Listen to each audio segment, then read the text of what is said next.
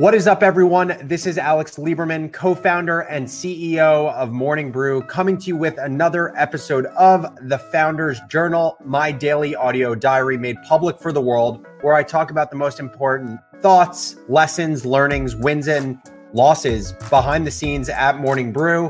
Today, I am talking about community.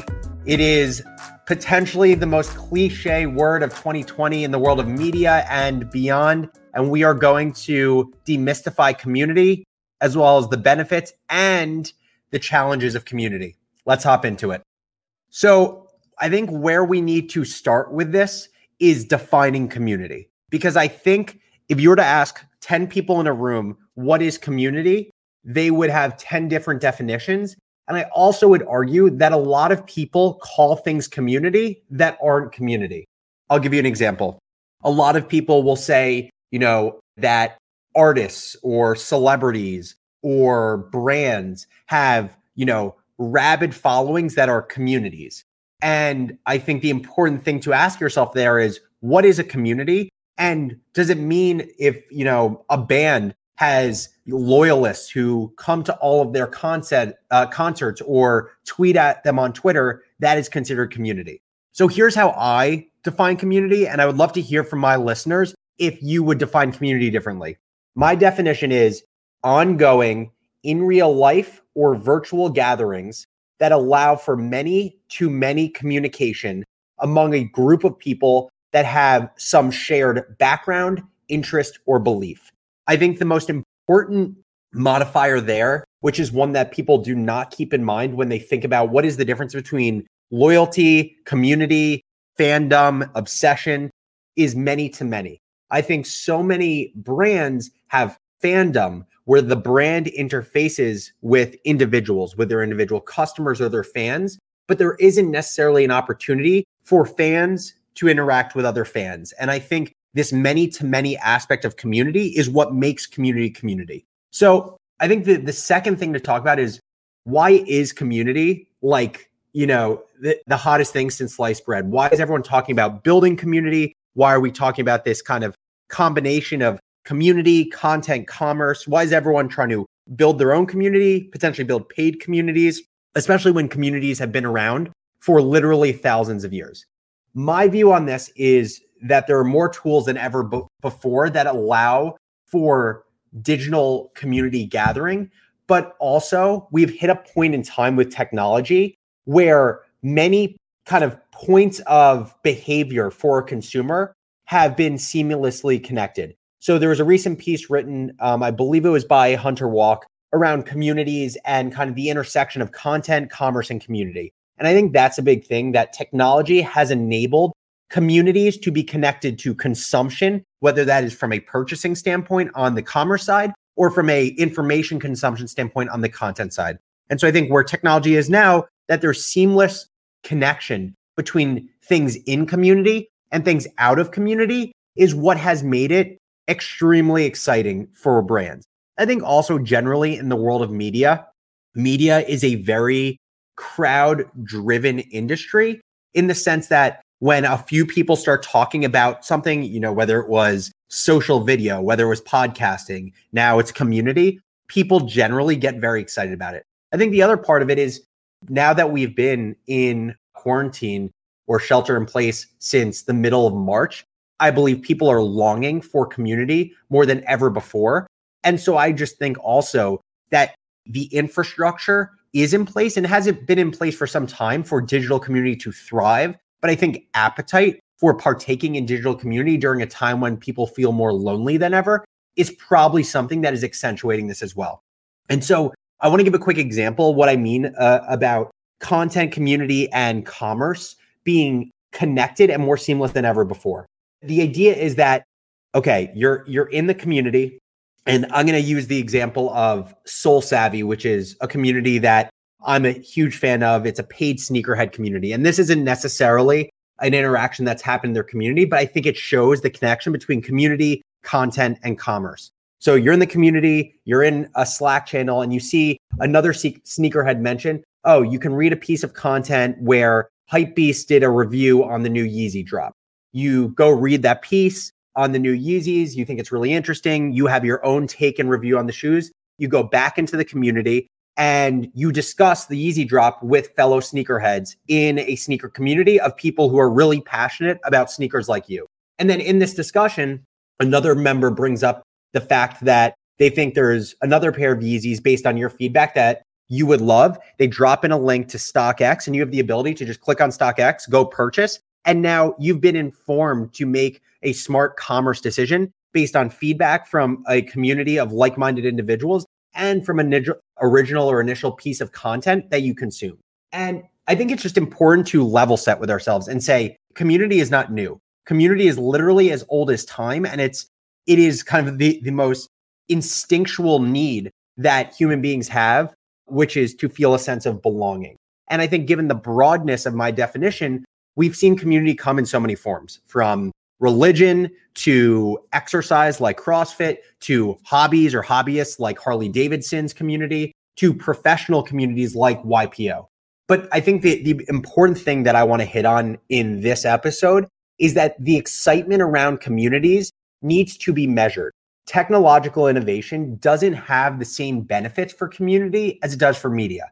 So if we think about media, and when I say media, I'm saying in the broadest term, the ability to deliver information to an audience. Media benefits from technology a ton. The marginal costs of distribution have gone down to zero for anyone on the internet. The internet is now the paper route for the newspaper. And so anyone in the world can create a piece of content and have that content be seen for effectively no cost. It's incredibly powerful. And it's what gives Morning Brew a ton of leverage with our media products to create the same products, but get them to an increasingly large audience every single day. But when you think about community building in the technology age, it has limitations that deleverage the value of the internet that is brought to something like media. The first is that communities have negative network effects. The larger and less intimate a community gets, the less valuable its membership is. This exists in digital communities and physical communities. So on the digital side, there are membership or paid digital communities that I'm aware of that they have a rule for themselves where when they get to 1,200 or 1,500 members in a Slack channel or a Discord server, they actually create another instance of it. They won't let it get above 1,200 or 1,500 because what they've noticed is when they get to that point, they start seeing an increase in the number of complaints from members saying the conversation feels diluted. So that is an example in a digital form. In a physical form, there's so many examples, but one example I use is just like the country club model, right? Country clubs have been around for a long time, and members of country clubs pay a lot of money for the country club to not get too crowded, because one of the reasons that they joined the club was to play on a course that they wouldn't have to be waiting to hit every single shot. And so I think this idea of the negative network effects of community take place in a digital and physical environment. And the issue is that technology generally is something that enabled the scalability of life or of activity or of behaviors in a way the physical environment did not. But this is where that's actually potentially hindered by the negative network effects of community. The second part is communities also require far more investment of time for members to feel the right amount of status in the community. So this is a big thing.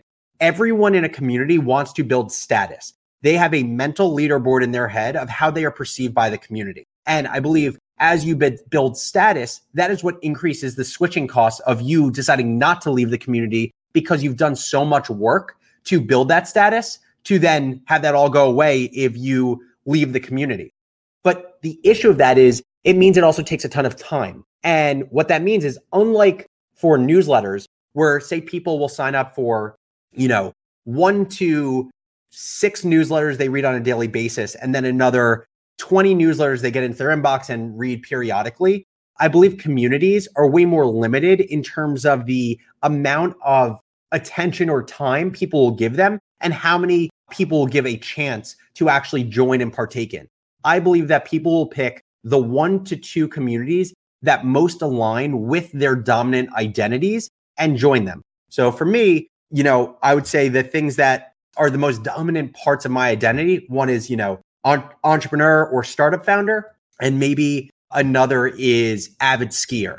I think I'd be very hard pressed to join many more communities outside of two that put me close to people in those two buckets, because I simply don't have enough time to build up the social currency and the connection that I would want in more than one or two communities. And so I think for community builders, a big question becomes, how do you become that 1 to 2 communities that people will allow themselves to join and to truly engage in? And the third piece around communities and the challenge of communities is they take a ton of work to moderate and to manage. And a lot of people, companies, brands are not willing to invest in community management from day one, which is why so many communities fizzle out. I think a lot of people assume you open up a Slack channel, you put a bunch of people in it, and the conversation will just naturally spiral and turn into something really special. That is not how it works. You need to be focused on management of the community and a strategy around that from day one. To finish this off, I am an absolute lover of communities, but I think it's also important in media, but in any industry, when things are in the zeitgeist and there's kind of the shiny new object, I think it is incredibly important to have a balanced perspective when thinking about that new thing in order to evaluate if this is an interesting business opportunity for you. What are the benefits? What are the costs? And does it make sense given the investment you want to make and who your audience is? Well, thank you everyone for watching The Founders Journal. Would love to hear your take on community, how you define it, how you think about building it, the risks, the rewards of community. Shoot me an email at alex@morningbrew.com. And tomorrow's episode, I'll feature 1 or 2 of the most interesting responses that I get. One request of you is to go leave a review for The Founders Journal on Apple Podcasts. Thank you everyone for joining, and I will catch you tomorrow. Take it easy.